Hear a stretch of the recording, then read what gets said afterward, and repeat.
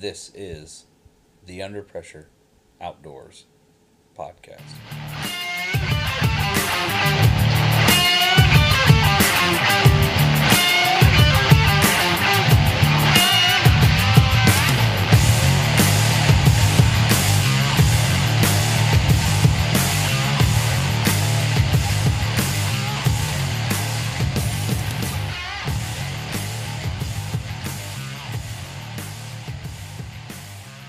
Under Pressure Outdoors, in partnership with Warriors Quest, is brought to you by Martin Archery, the #1 archery company. Martin Archery combines leading-edge modern technology with innovative design to give serious bow hunters and target archers what they demand. Axis Camera Arms, for a camera arm that offers a smooth, full range of motion without restriction, lightweight, easy to pack. The name speaks for itself. The Axis Revolution. Conquest Scents. For more than 15 years, Conquest Scents has been selling premium hunting scents to hunters around the country. Bowjacks Inc., the best designed archery dampening system. Simmons Optics, everything you need, nothing you don't. Ozonics, undetectable, undeniable. Dry shod waterproof footwear, the most wearable rubber boot.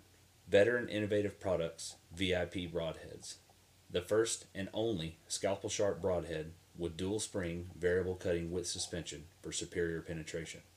Elevated Safety Systems. Rancho Rio Lindo in Uvalde, Texas. Piney Woods Hunting Lodge in Eufaula, Alabama. Here it is. 5 weeks. Outdoorsman of a Bygone Era Part 5. The Lawman. Over the past 5 weeks, you've heard from outdoorsmen from many different backgrounds in the outdoors community. You've heard stories of running dogs for deer in the Ocala National Forest, tales of a time long past duck hunting the swamps of Louisiana in a hand-carved P-row, accounts of days yielding unimaginable amounts of trout in Tampa Bay, and funny anecdotes of success and failure in the deer stand. But there is a character who is ever present in these stories, hidden in the background scenery with a watchful eye, and in the stories omitted from memory when unintentional mistakes were made, and outright cursed by some who sought only to do wrong. The man I'm referring to is the Game Warden, known by many different slang names, from Mr. Green Jeans to Possum Cop. The Game Warden, on a broad spectrum, is responsible for protection of individual states' natural resources, including game and fish. The Game Warden works long and lonely hours and performs often thankless duties to ensure the safety and well-being of hunters, fishermen, outdoors enthusiasts, and game alike, by enforcing the game and environmental laws set before them by the state. This week, we are excited to be joined by retired lieutenant for Florida Fish and Wildlife Commission, FWC, and author of the books Backcountry Lawman and Bad Guys, Bullets, and Boat Chases, Mr. Bob H. Lee. Mr. Lee was born in 1953 and grew up on the shores of a small lake in the community of Lutz, 13 miles north of Tampa. In June of 1975, he graduated from the University of South Florida with a Bachelor of Arts degree in criminal justice, and moved to Putnam County in 1977 for his first duty assignment as a St. Johns River Water Patrol officer with the then Game and Freshwater Fish Commission. He received promotion to lieutenant in 1989 and became the land patrol supervisor over Putnam, St. Johns, and Flagler counties until he retired in 2007 after a 30-year career in wildlife law enforcement. So without further ado, Mr. Bob H. Lee. Mr. Lee, tell us a little bit about yourself and the story behind why you wanted to become a game warden. Sure, Will. But first, let me just say how appreciative I am of your inviting me on Under Pressure Outdoors. This is truly an honor. So, I think I have to go back to the age of 9. I know you already mentioned in your opening that I was raised on a small lake in Lutz, which is north of Tampa, now basically a suburb, but back then it was fairly rural. And I'm an only child. And so that's kind of important to this story, my story, throughout becoming a game warden, because I had very few friends to play with, so I was left to my own devices for amusement. In any case, I really enjoyed swimming. I tried to go out in the lake probably every day during the summer, and on the weekends my dad would join me. So one morning, my father and I were out swimming just off the shore, and he's out a little farther than me, and he yells, "Run, run! An alligator just bit me." And so I'm kind of startled, and I turn, I see my dad, who is a large man. He's coming through the water, looks like the prow of a battleship coming at me, and he kind of runs by me and gets me by one arm and drags me up to the shore.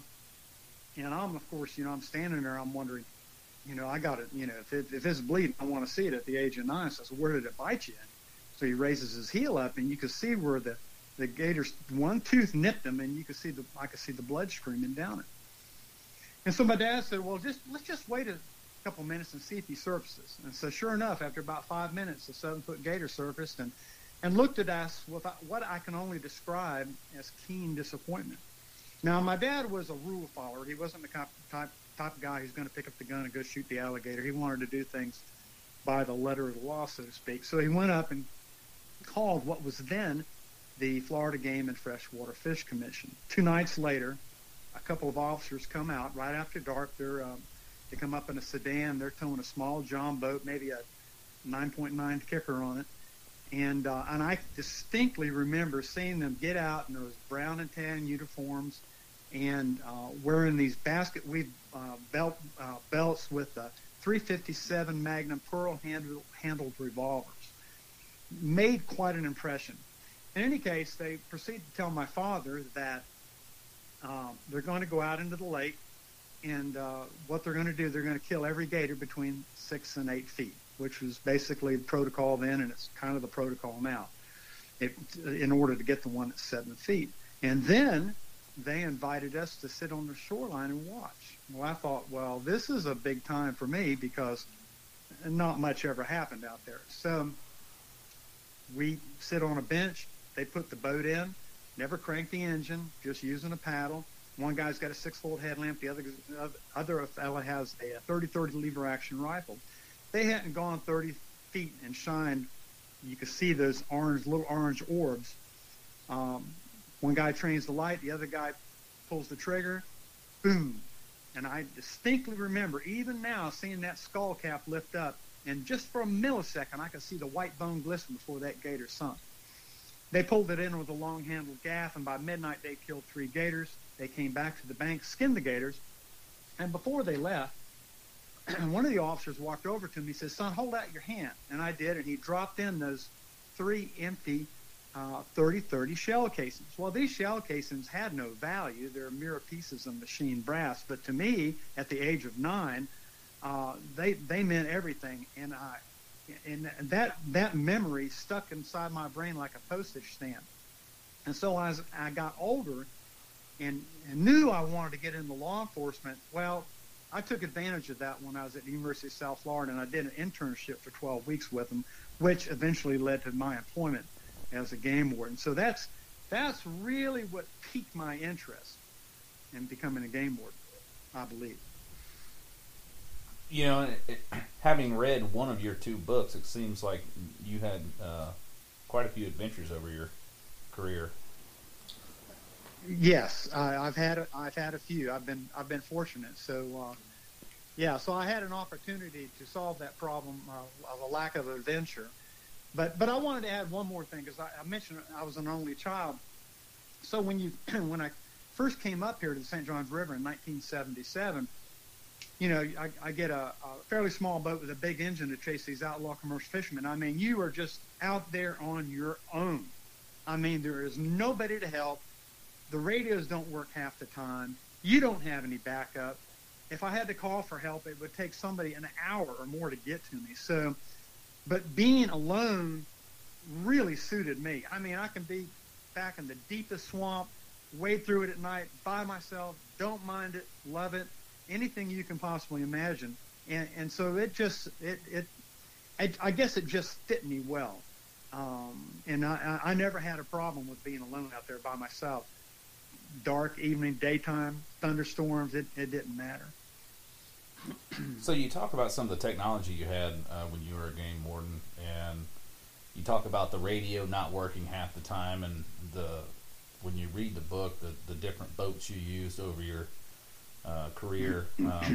What was one of the biggest leaps in technology you used as a game warden during your career? Oh, that's an easy one. That would be the cell phone. And here's why it made such a difference, not just for me, but for all of us, is that prior to the cell phone, if we get a complaint of an ongoing wildlife crime, let's just say somebody has killed a deer. We'll just use that as an example, out of season. And so dispatch has got the caller on the phone. Now my dispatch is in Ocala. That would be 90 miles from where I'm at, up here in Putnam County in Northeast Florida. And so she's got the caller on the phone. I've got to ask her the question that she needs to ask the caller. He's got in turn to relay it to her. She'd give it back to me. It was just a ball of knotted twine. It just was not very efficient. And if the caller hung up or couldn't stay on the line, then she had to call him back. But with the cell phone, oh my, she gives me the complainant's phone number. I call him while I'm driving to the scene. And now I'm asking all the questions I need to ask. You know, what kind of vehicle are they in? Do you have the tag number? You know, how many times did they shoot? You know, what are they wearing? I mean, have they left yet? Have they picked up the deer? And all these things that will enable me to be properly prepared mentally and also put me in the correct geographic location, you know. And if they turn to leave on let's just say there's a dirt road, which way did they leave? Did they go north? Did they go south? These things are important because that tells me where I need to head them off, you see. And so before, we just didn't have that. And the other thing that cell phones did, after a couple of years when people really, you know, it really got out and everybody started to have them, cut down tremendously on our search and rescues. Oh, my goodness. Because before, let's say where I was at here in the St. Johns River, when I first came here in 77, there were over 30 fish camps. All these fish camps have a boat rental business. And invariably, 2 to 3 times a week when I was officer in the river, I get calls to go out and rescue somebody. Most of the time, they're out of gas or they're broke down. Well, when those boaters finally had a cell phone, they would just call the fish camp owner, and the fish camp owner would go out and, you know, give them a tank of gas. That's what it amounted to most of the times. And occasionally you had something pretty serious, or somebody, you know, flipped a boat or had a crash and there was a fatality. But generally, that was the reason that they couldn't come back in. So it was a big aid to us in that regard too. So the cell phone, really, I mean, that's a pretty awesome tool. Oh, it's tremendous. Yeah. Oh, I could have made a lot more arrests if we'd had the cell phones we do now back in '77. There's no doubt. They've also helped people incriminate themselves. As far as social media and all the other stuff like that goes. Right. But I tell you what, I'm going to hold off for that because I think we may have an opportunity to talk about that a little bit later, also on the social media thing. And but yes, and so that would be the one piece of equipment that made a lot of difference. And the other thing would be the piece of equipment that I probably wish I had throughout my career was a cell phone, but not because it was a cell phone, but because of the camera on the cell phone. Oh my gosh. Oh, the pictures we could have taken for evidentiary reasons. Oh, it's just it would have been a tremendous tool.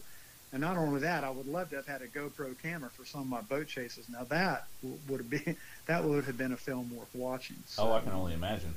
Yeah. So there's that too. So it's, you know, of course, the cell phone today, everybody. I mean, everybody does everything off the cell phone.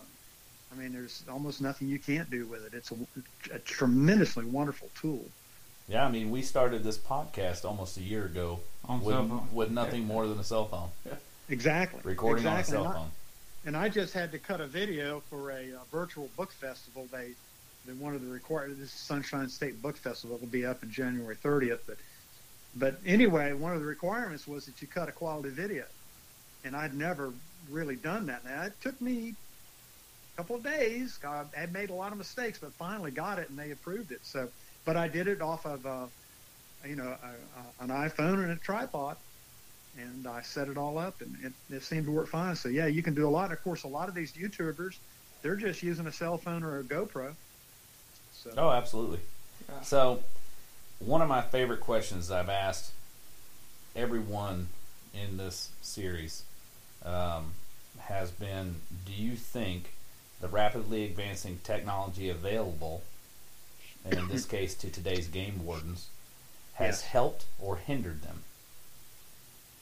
Overall, it's helped. The only way that I can think of that it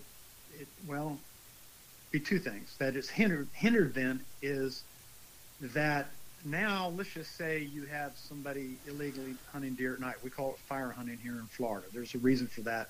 Well, it kind of goes back historically when the Indians used to hunt by a pine torch or a piece of lighter wood that was lit. But we here in Florida, we call it fire hunting, which is going out at night and illegally shooting a deer with the use of a gun and light at night.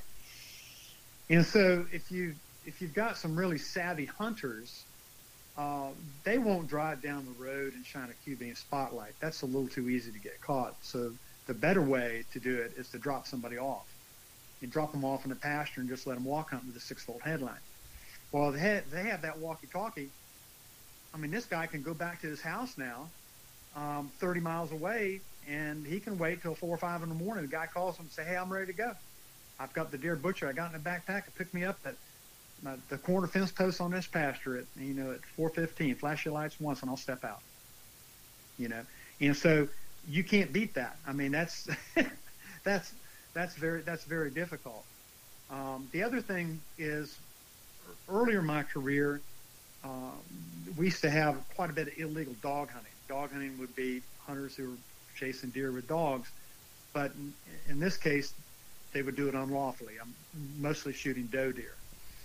And so they would have CB radios. Well, we would also have CB scanners. And so we could scan them and we could track them and kind of figure out what they had done, what they had killed, even though they're talking in code. And then if you know the geographic area well enough and some of the slang they're using, we can go right to them and arrest them. But now, no, they're way beyond CB radios. They got some really fancy stuff out there that I don't think we can scan. But there's not that much illegal dog hunting going on like it was at one time. Now, going back to the positives, we have people that are dedicated. Some of our investigators are dedicated 8 hours a day to sift through Facebook for these dummies that will post photographs of their fresh illegal kills. It's a wonderful thing, and so they'll see the photo. They'll break in however they can go into these Facebook sites. They have a way of doing it. They'll find out who they are, and then they'll just go to their residence, knock on the door, show them a photograph with them in the photo. "Hey, is this you?" Yeah, So, and those guys would be, kind of like the shooting the ducks in the bathtub type of poacher. But still, you can do a lot of good with that. Modern technology when it comes to DNA, a wonderful tool. I've made DNA cases here recently. There was a big bust made in Sumter County, probably in the last year, where the guy had a gator farm, and it didn't add up right for the number of gators he had. He claimed that he had all the gators that he had laid the eggs, and he had hatched these eggs out, but our investigators believed that he was lying. So what they did was they went in and they drained the pond down to where it was muck. And so about 4 or 5 of our guys went in and hand wrestled these alligators, about 80 of them, catching them by hand, out of them, took DNA samples, and matched it up to the hatchlings to see if those gators were in the right lineage, if you will. And they were not. So what the guy had done, he'd gone out and stolen eggs unlawfully, or he had bought hatchlings illegally for somebody else. The illegal hatchling business is a big business. It's big money, and there's a lot of money some people, if they know what they're doing, can really nail it. And in my second book, Bad Guys, Bullets, and Boat Chases, I write about a fella on Lake Apopka who that particular year took 10,000 alligator hatchlings unlawfully. Now he's a very, very good poacher. And I go through this one particular case where we have a fantastic officer who manages to catch him. And then that was the first half of the story. The second half is our investigators come in to the jail and doing a half-hour videotaped interview with him, which I had access to. And I take the nuggets from that interview and I write about that interview, how they broke him down and got him to admit it. And so that's kind of an interesting story. And at that time, the illegal price for hashlings was $8 a hatchling. So he had made $80,000 that year. And when you look at the guy, his two front teeth, all you see are pencil stubs. That's all he's got left of them. Now, the price of hatchlings about 2 years ago went up to $50-something a piece. Holy cow. And then it's dropped back down to about $20-something a piece. This is the black market I'm talking about. Right. And so we have people we have undercover officers, we have plainclothes, we have strictly deep undercover, and they're working on cases like this. A lot of people don't know it. But about once a year, if you pay attention, you'll see a splash in the news about it. You know, $1 million bust on illegal gator harvesting or hatchlings or eggs. And what they're doing, they're really stealing from the state. Because when they're allowed to go out and harvest these alligator eggs lawfully in certain places with a biologist, but they have to pay the state. Okay, they have to pay a state a fee to do this, they being the illegal gator farms. Okay, so probably I've gone on enough on that topic, but there's some examples for you about the negatives and the positives for technology. So if you get on your website, yes, I believe with bobhlee.com, correct? Correct. You have an entire section of it dedicated to man tracking. Correct. How was that class developed, and what role did you play in teaching it? Excuse me. About halfway through my career, which put me at about the 15-year mark, and this would be mid-1990s probably, I took an interest in tracking more than just what I had done on my own.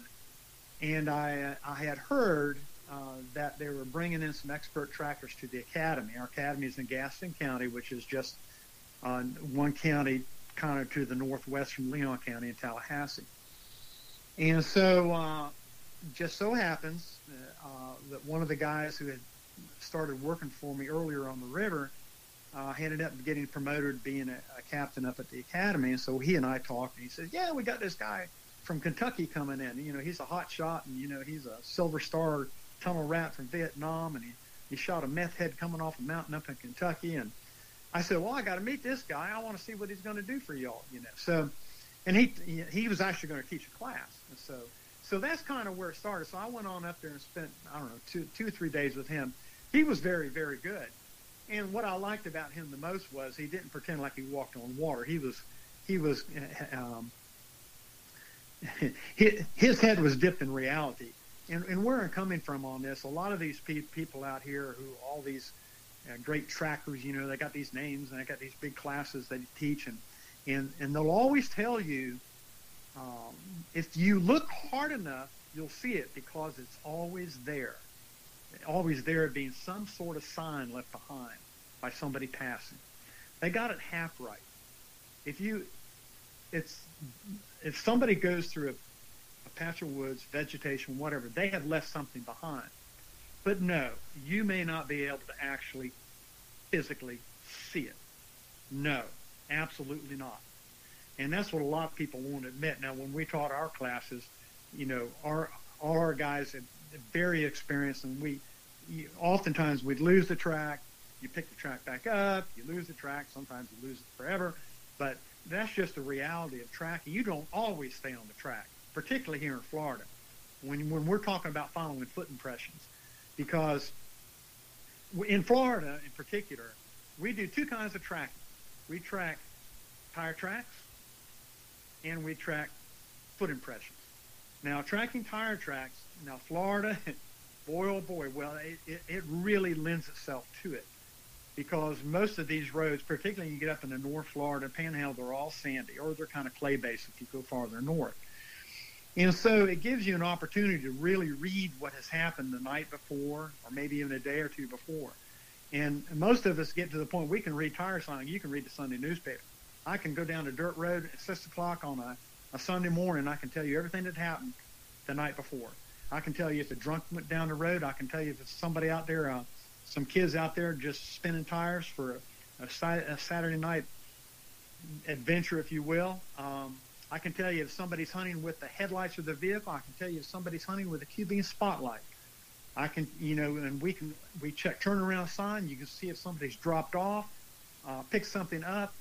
All of this you get to learn, and you also get to, if you think somebody has been hunting, there are certain ways. I'm not going to get too far in the weeds, but there's certain ways you can kind of age that tire track, and you can kind of figure out what time of night they were there. Not always, but sometimes you can, and that'll tell you what time to come back and maybe set up on them. Hide your truck, sit on the side of that road, and wait for them. And I've made cases just like that. It's not just me. I mean, a lot of us have. So there's the tire tracking. But when you get to the foot impressions, it's tough. Now, when they step off that sand road and they step into the woods in Florida in this heavily vegetated state, if they haven't come and gone several times, like to a deer stand, if it's just a one-time only track, it is a lot of times not easy. And so anyway, but from I'll go back to the Kentucky game warden. From my interest in him, I watched him. I was asked to kind of take on the class. It was a lot to take on. And we had somebody else in our outfit that had been doing it, but he retired. I have to explain that too. And so I decided to take it on. They sent me some other guys to Tennessee. There's a group that taught man tracking up there. We went up there 2 different years, mainly to kind of see how they did it. I wouldn't say they were the best trackers in the world. Some of them were really good, but most of them didn't do a lot unless they went up there to teach the course. It's kind of a funny thing. But most important to us, we got to see how they taught it and how they broke it down and the different things that they did. It's not just tracking. There's observation skill games, and there's also a in-classroom presentation you put on.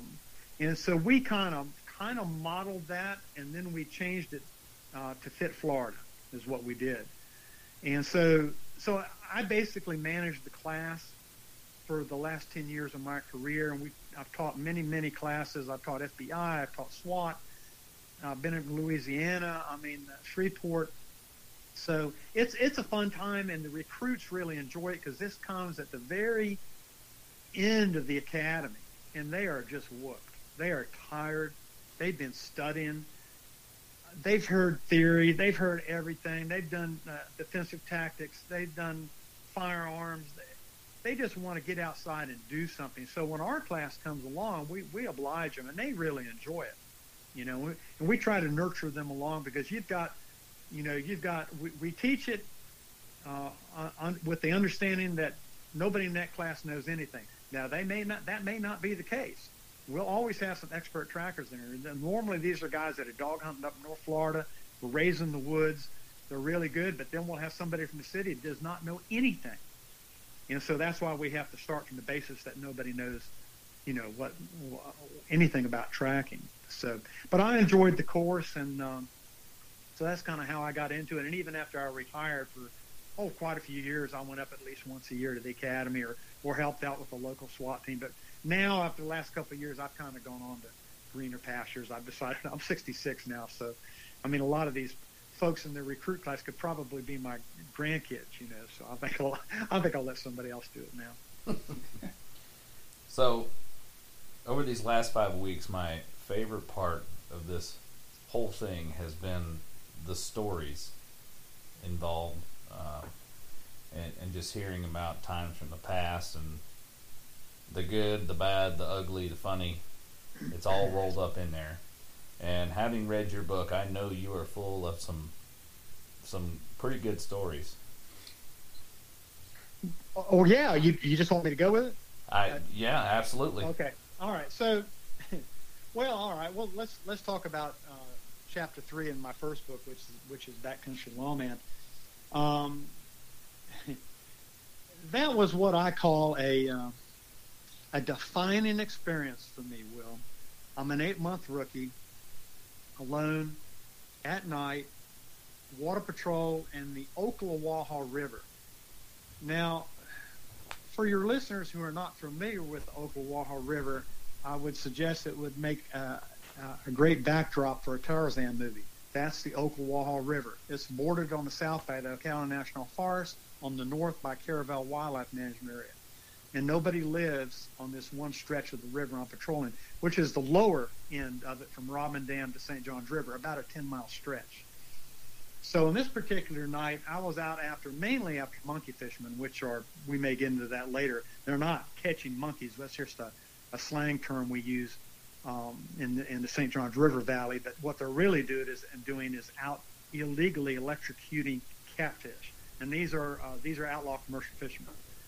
Small boats, big engines. And so I had begun to drift downstream about good dark, which would be about 9 o'clock in the summer months. You can only do this. They can only electrocute fish in the summer. Once the water temperature drops below 70 degrees, it doesn't work.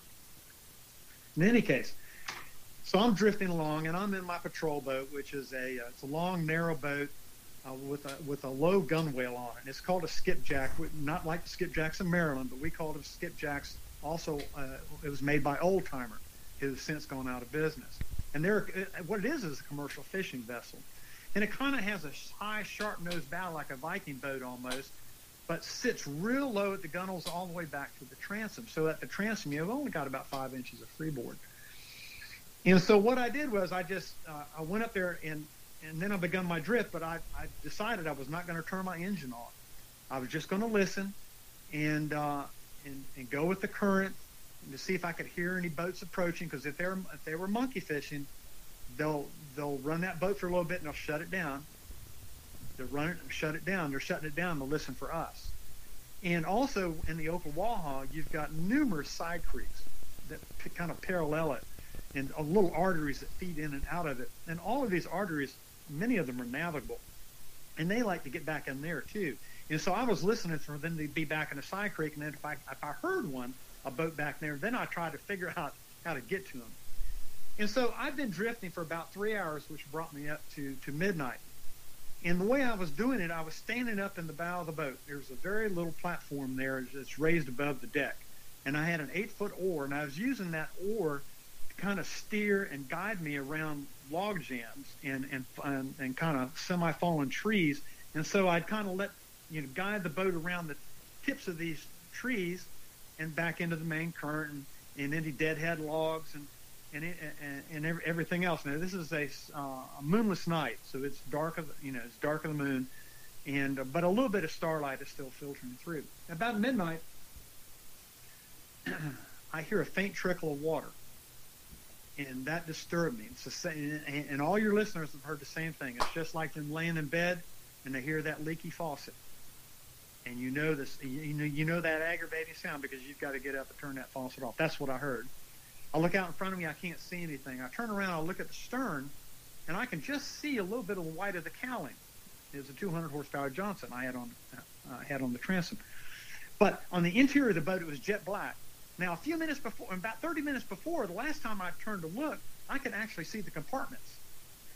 I said, oh my. And I stepped off that upper deck in the bow, and I stepped into cap deep water. Immediately, I went to the stern, kneeled down, and there was 2 inches of water at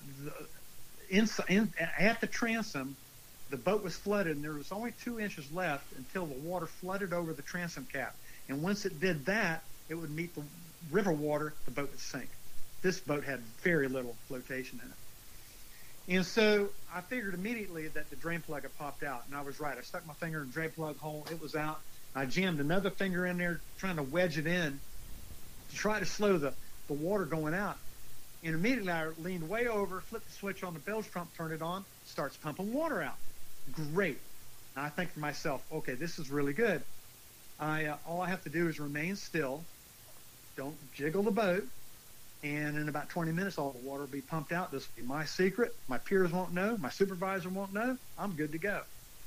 30 seconds later, I hear this tremendous roar. The hose had come off the bilge pump.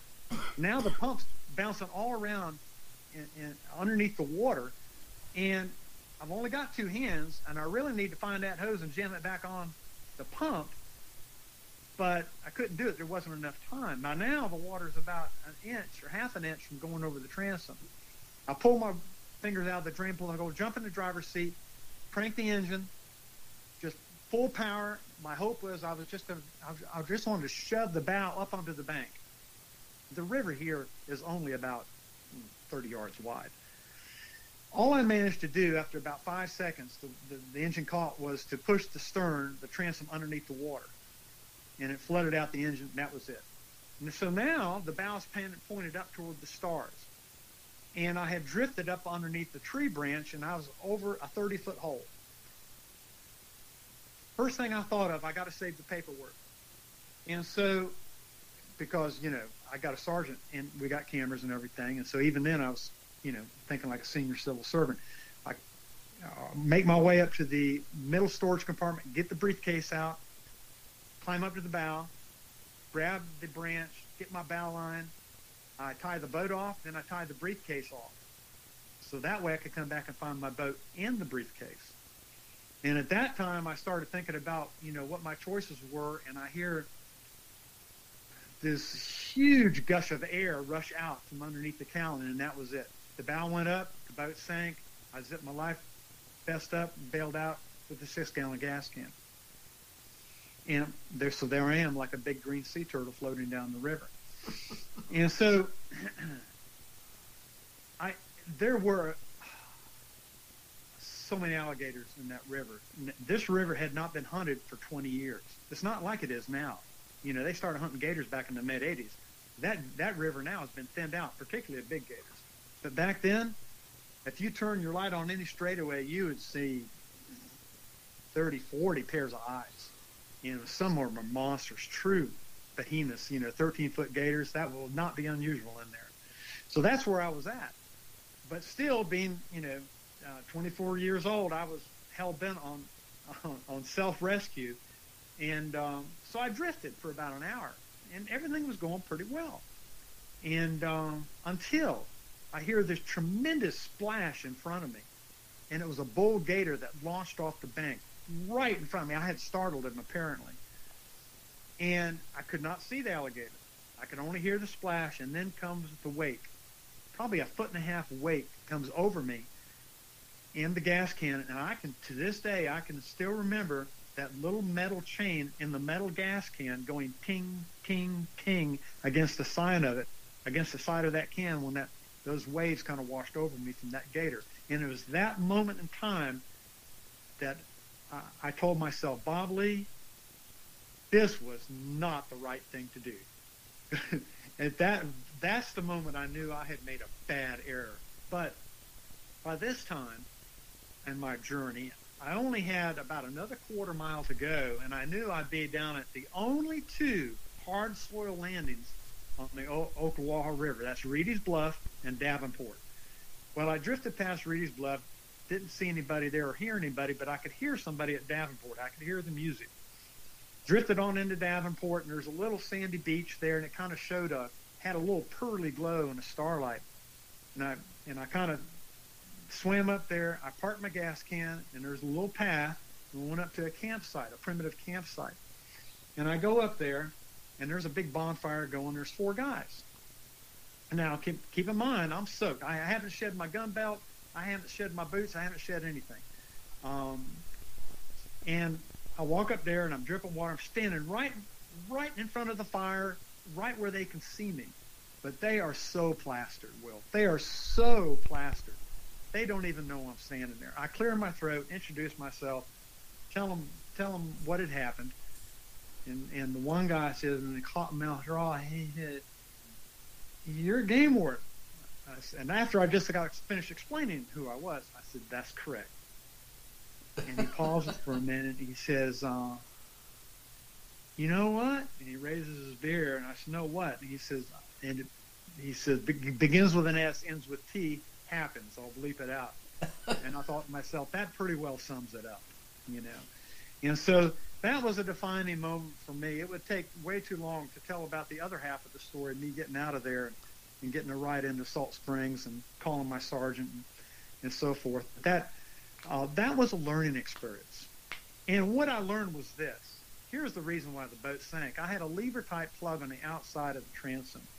As I was going around these log jams on all these branches, a branch apparently grabbed that lever plug and pulled it out. So henceforth, my learning experience was to always put the plug on the inside, at least in that particular kind of boat. So there you go. There's one example. Yeah, that's a good lesson to be learned. I've had my own experiences, not with losing the plug, but just plain old forgetting the plug. Right, right. And we've talked about that before. I've done it once, and I learned my lesson the first time. I run the Ocklawaha quite often in my boat, and I do with all the trees that are across it. I always worry because my plugs have to go on the outside, and I always worry. I'm like, God. Oh, does it really? Wow. Yes, sir. Yeah, it's like a mud boat, so and it has a hunt deck, so both plugs go in the back of the hunt deck on the outside. So you're in the upper portion of the Ocklawaha, not the lower portion. Yeah, we put in right there by the springs at the boat. The boat club off of 40. Okay. Yeah, you're up there by Eureka. Yes. Yeah, very good. Yeah, so you kind of know what I'm talking about, and it's a gnarly river, but particularly gnarly downstream from Rodman Dam, the section I'm talking about. It is an obstacle course, always has been. And I was up there not too long ago and took a friend for a boat ride, and it you know what? It's still gnarly, man. You got to really pay attention when you're driving that creek, daytime or and more particularly at night. So I know several times in your book, you mentioned working with another officer, Yes. Gator Banks. Yes. And I don't want you to give away the whole book. I can tell it. I'll tell whatever you want. It's fine. Well, one story in particular with him, I was laughing so hard, my wife asked me what was so funny when I was reading the book.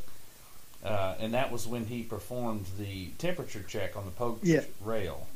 Yes. So first of all, for your listeners, this is a type of hunting that not a whole lot of people do, so it has to be explained.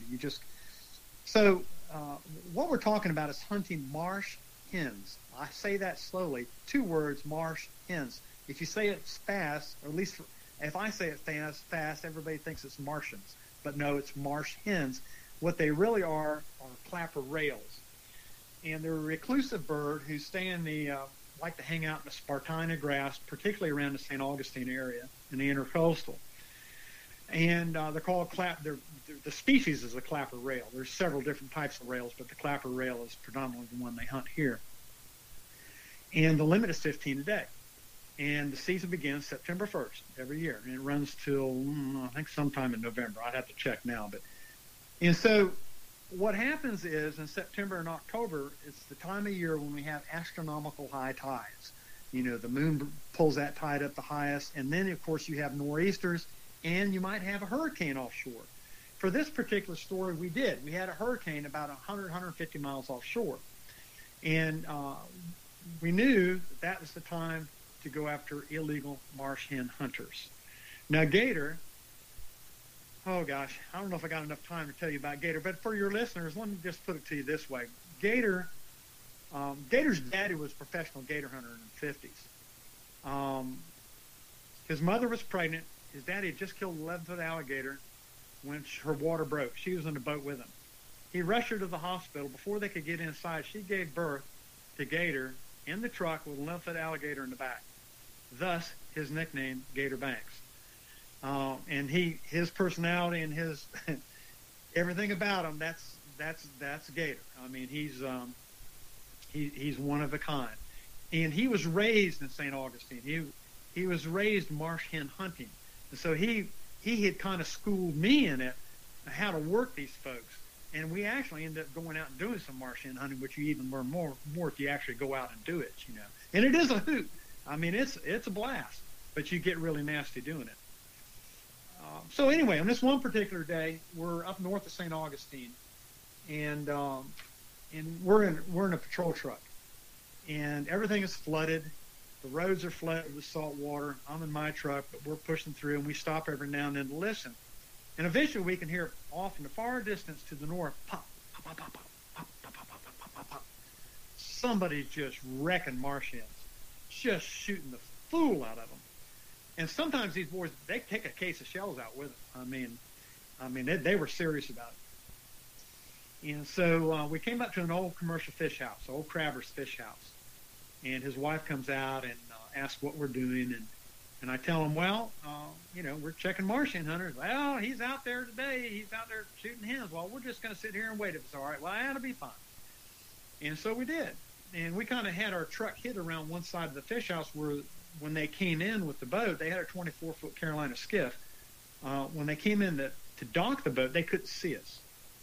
And so they come around the corner, and we meet them, Gator and I, and they have a crab box full of marsh hens.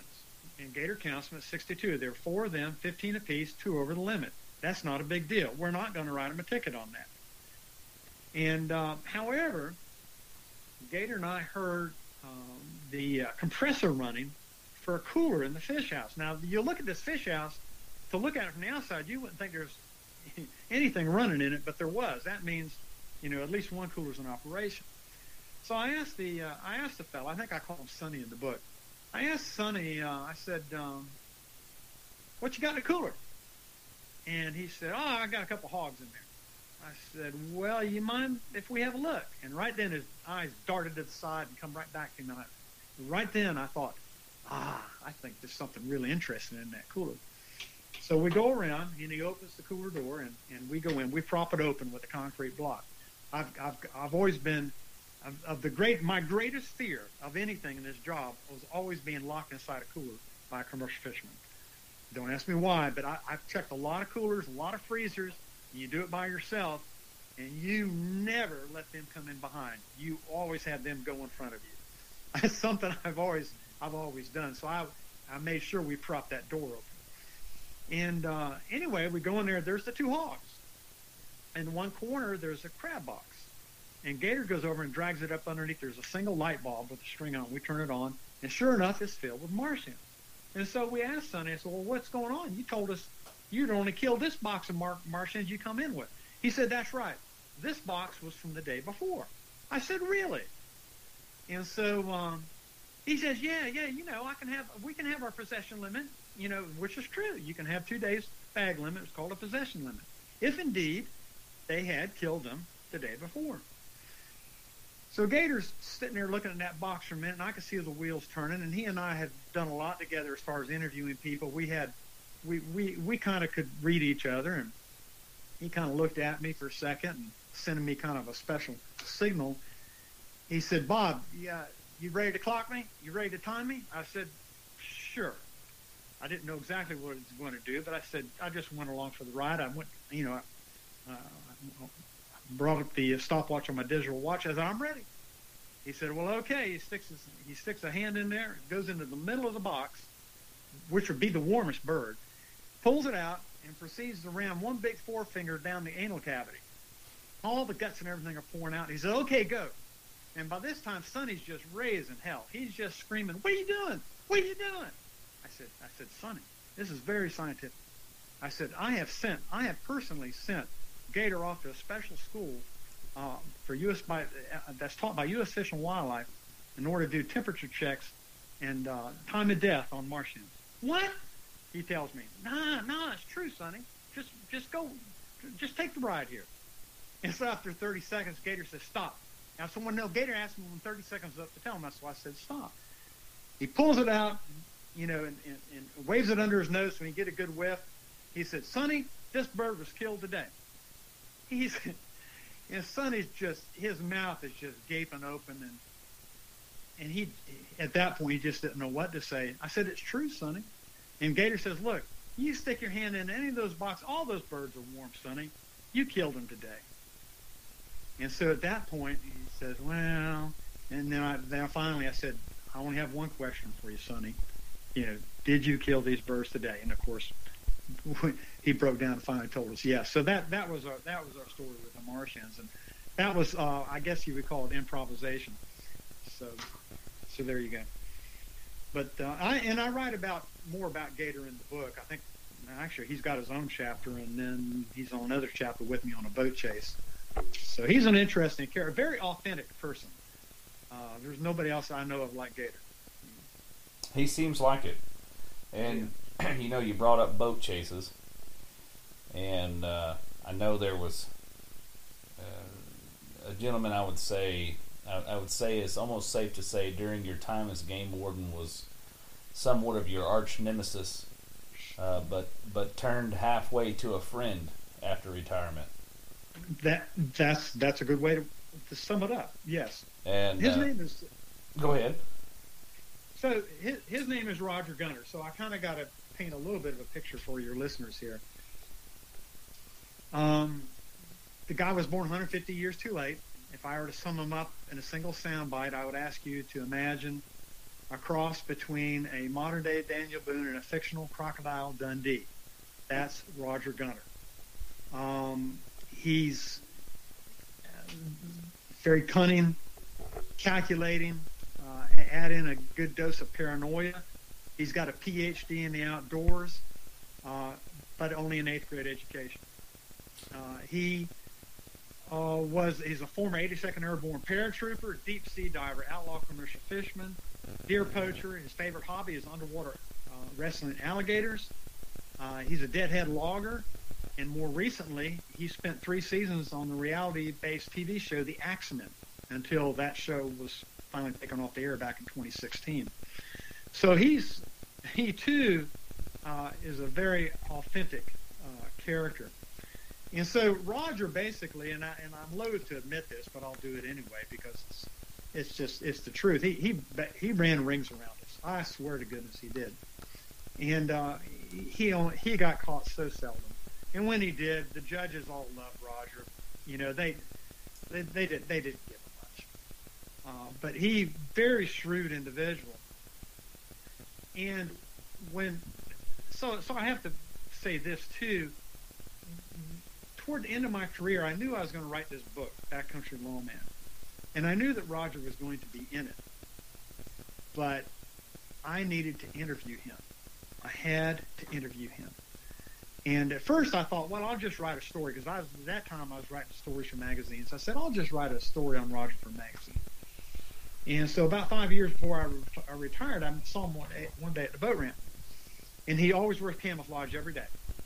Old big, maybe 6'1", a big bald-headed guy, you know, a redhead originally, and he'll be wearing rubber boots. And I see him at the boat ramp up at Robin Dam. I explain to him what I want, and he tells me, and it's kind of a low, raspy growl, "Ain't no way, cat." He calls everybody cat. That way he doesn't have to remember their names. Very efficient. He says, "I got too many secrets." I said, "Well, that's just fine." 6 months go by, I see him at the bait shop. I have another go at it. Nope, I'm not going to do it. Well, the years went on. Kept telling me no.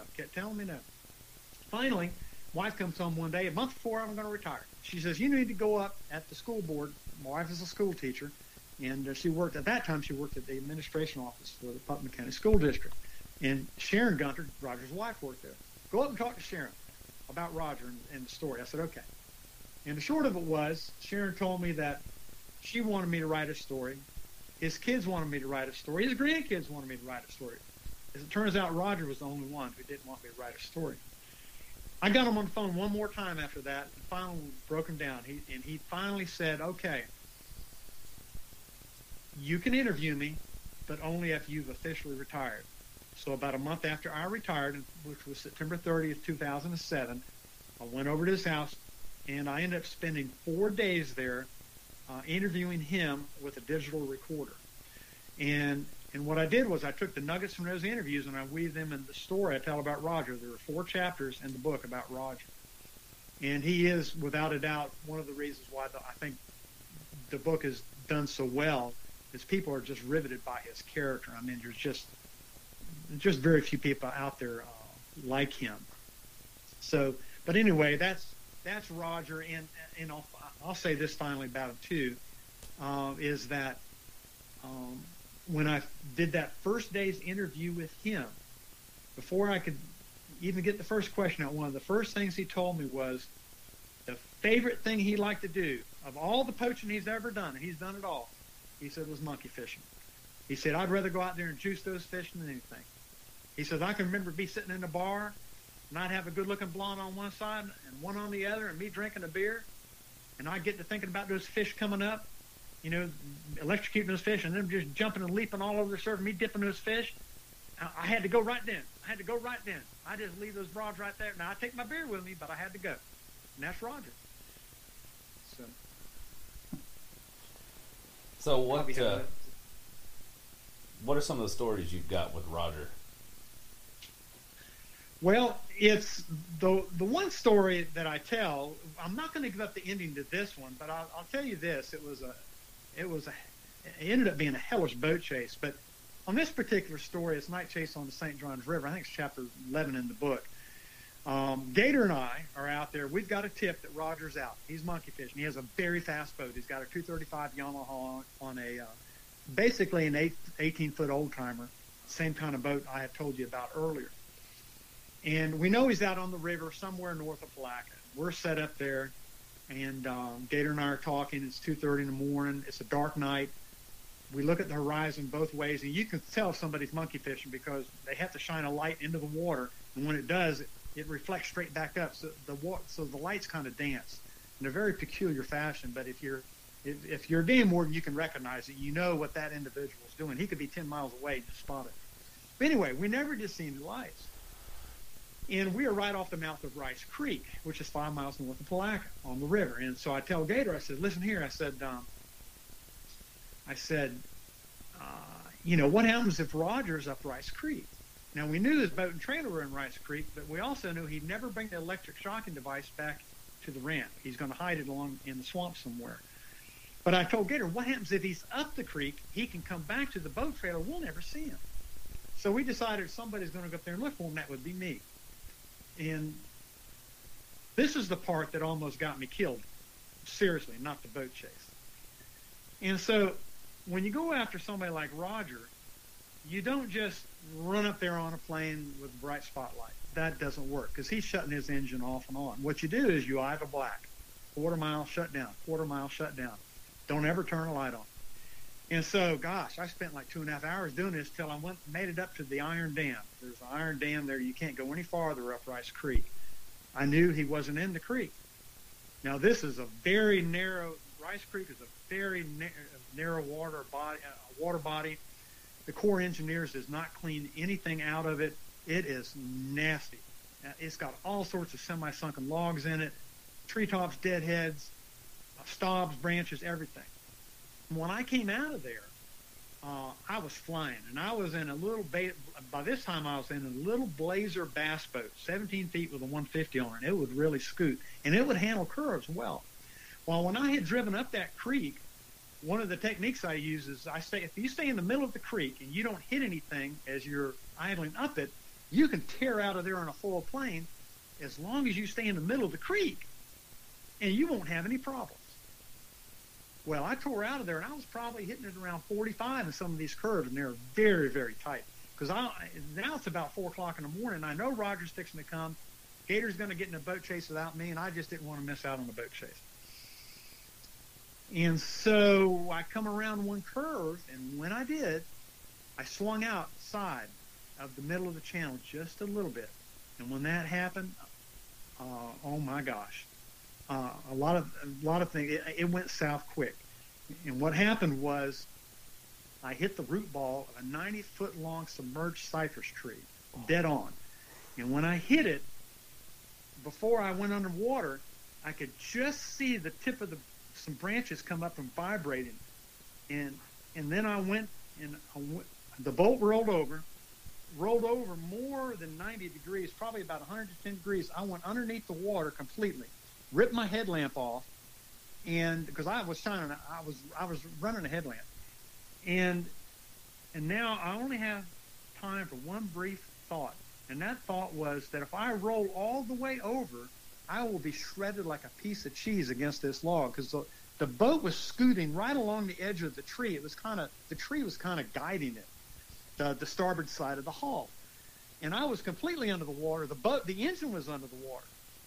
And what I'm telling you happened in probably a second and a half.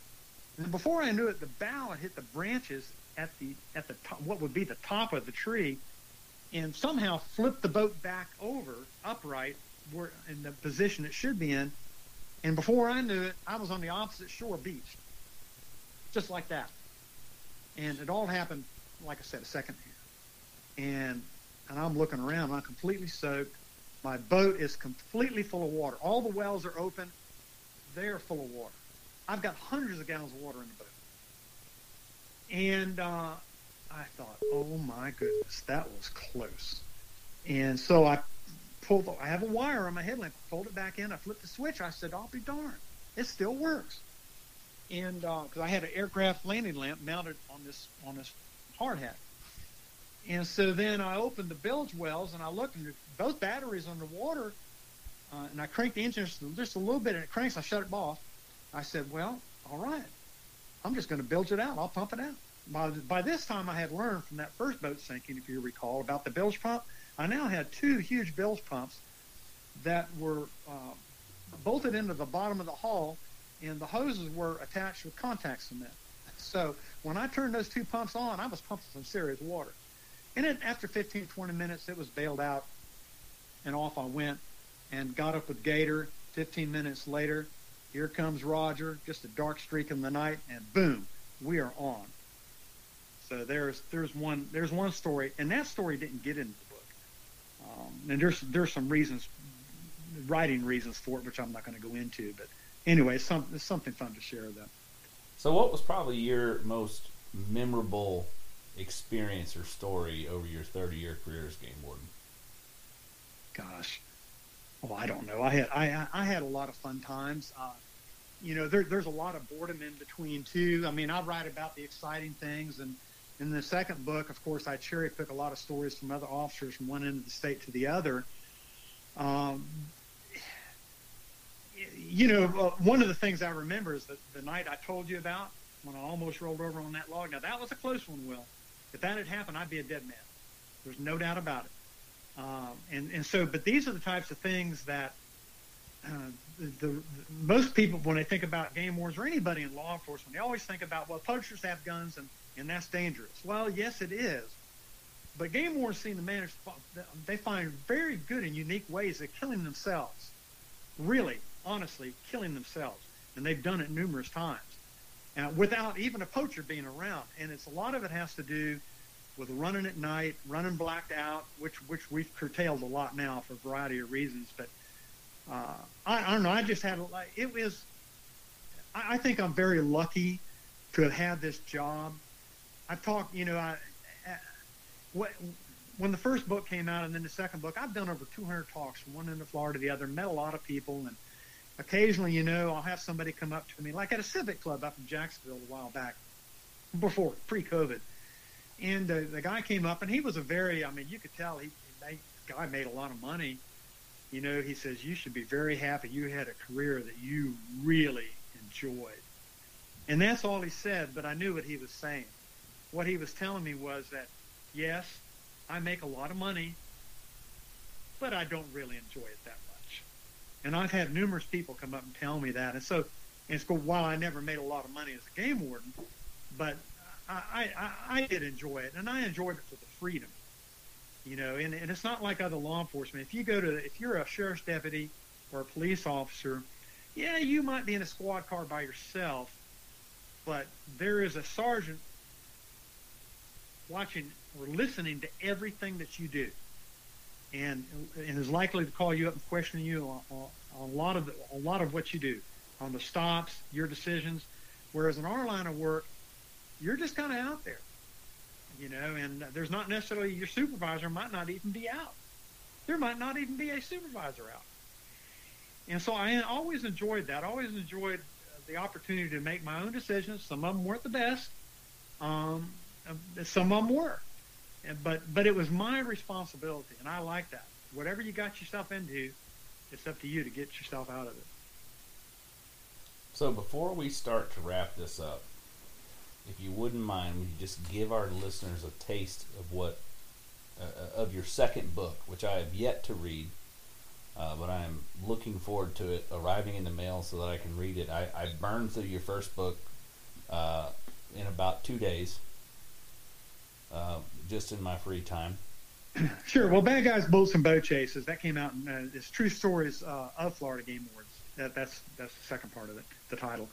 I spent 3 years interviewing working and retired officers from one end of the state to the other. So it's basically their stories with 4 of mine included. And it's very dramatic. It doesn't have as much humor as the first book.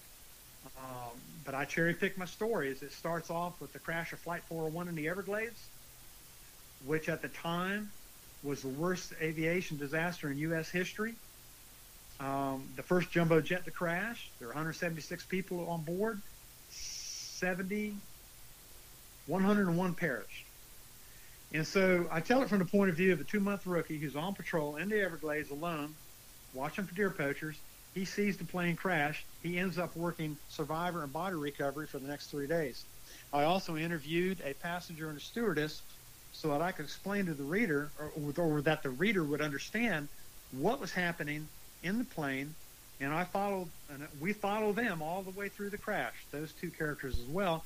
And I also explained a very stupid reason why the plane crashed. It is a fascinating story, and of all the chapters in that book, that's the one, oh my gosh, it was like, I've thought about that story every day for years. I don't think about it now, but for the first 2 or 3 years after the book came out, that's how it affected me. And when I heard the story of these people, that's how moving it was. It was a hell of a thing. But I tell her, but the officer I'm talking about is Gray Leonard. He ended up being my supervisor later, and but his is a good story, and he tells a point of view that has never been reported. National Geographic did a 45-minute documentary on it. There have been a couple of books written.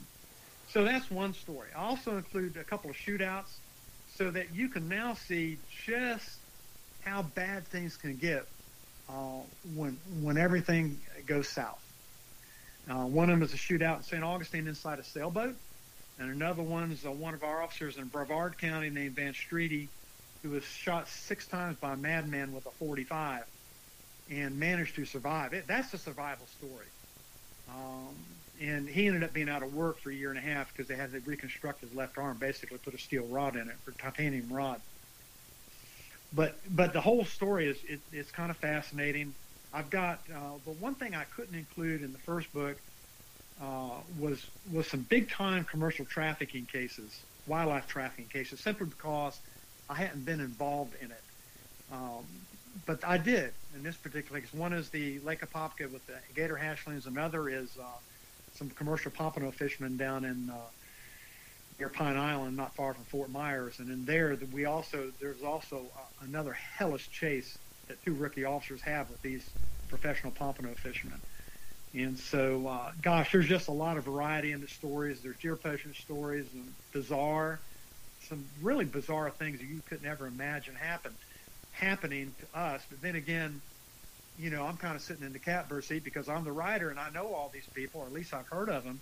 And so, I just go and I interview them. I cherry pick the best of the best. So, so it's a real variety pack. Well, I really look forward to reading it here shortly. Thank you. Well, you've been very kind. I will tell you that. I really am appreciative of your interest. So as we wrap things up, as we always do every week, we do what we like to call the Under Pressure Outdoors Tip of the Week. And the Under Pressure Outdoors Tip of the Week is brought to you by the Ratchet Jacket. The Ratchet Jacket is a neoprene sleeve that covers up either the metal part of your ratchet strap, or it can go in the corners of your load to keep your load from wearing on the strap itself. But they're cheap and inexpensive, and they protect whether you're carrying your mother-in-law's china cabinet or your brand new motorcycle. It's going to keep the scratches off of that from the metal, and it's going to help keep your straps from getting cut by sharp edges of your load, and then you end up losing that brand new motorcycle. So go on their website, check them out, find them on Facebook, and order you guys some ratchet straps or ratchet jackets. So, Mr. Lee, what is your under pressure outdoors tip of the week? Okay, so my tip of the week concerns tracking. And it just so happens, since I knew this was coming up, I posted 2 photographs to illustrate what I'm about to explain to your listeners on the tracking page of my website. My website is bobhlee.com. So if you want to actually see what I'm talking about, go to the tracking page, scroll down near the bottom, you'll see the photographs. So here it is. It doesn't matter if it's a dog, a deer, a raccoon, or a human. The number one tip I can offer anybody in tracking is this. When you're looking at a track on the ground, always be facing the sun. The sun should be shining in your face. If the sun is shining on your back, it'll cut down by 2/3 your ability to see that track. So if you want to try this out, pick a bright sunny day, put a foot impression in the ground, and then walk a complete 360 circle around it. And as you walk around it, I want you to watch that track. And also be far enough away from the track so you don't cast your shadow on it. And after you've completed walking around that track, you will find the position that you can best see it is when the sun is shining directly in your face. And the worst position to see it is when your back is directly, the sun is directly on your back. This technique does not work when the shadow under a tree, when you cannot see the shadows under a tree anymore. At that point, it's not going to work. But usually if it's bright and sunny, yes, it works well. And I've got photos up there to illustrate it on my website. So I'm going to say for my tip of the week, and this is something I have personally done before, the FWC in the state of Florida and any other state I've ever hunted in, really, those states always put out that free publication that you can pick up at the Bait store, Walmart, Bass Pro Shops, wherever you go to get your hunting, fishing, outdoor supplies, and it's got the rules and regulations in it. And sometimes those can be a little hard to understand, and you may think from reading those, man, I just don't know. And I have never failed to not come to an answer where I felt more confident in my decision than by just calling, finding the local game warden in the county I intend to recreate in, and getting a hold of that individual or several individuals and asking the person in charge of enforcing said laws before I go and do this, hey, if I do this, am I right or am I wrong? In my experience, those people have been more than happy to help me do the right thing. Would rather see that than have to catch me for doing the wrong thing. That's good. I think that kind of comes down to it too. There's a lot of some things. There's a lot of officer discretion too in some of the decisions. Well, there is some officer discretion. Yes, and that's, of course, each officer is different. Every supervisor is different, and sometimes they interpret things differently. But my hope is that they all interpret it the same and enforce it the same. That's the ultimate goal. I think for anybody in law enforcement. I think my tip of the week, being that we talked a lot about boating, is going to be always have a float plan. Let somebody that's back home at shore, from the boat ramp where you leave, let somebody know, where you're going, what you're doing there, how long you intend to be there, when you should be back. If you're not back by this time, to go ahead and call and search, and so that if something does happen, somebody always knows where to look for you. That's an excellent tip. Take it from me, because I've had to talk to many wives whose husbands were missing, either hunting or fishing, and they did not know where they were. So it can be very helpful if you leave that plan with the wife. It can and don't think it can't happen to you. Being lost, getting stuck, boat breaking down, flipping a boat on a stump. I mean, there's all sorts of things that can happen. And when it happens, it normally happens fast, and you're stuck. Absolutely. I mean, there's been many times where I've walked into the woods like in the morning when it's dark or even at night, and then you're like, wait a minute, where am I at? And you get turned around and you realize that you've ended up walking in the complete wrong direction that you thought you were walking in the first place because it's dark and you don't even see anything around you.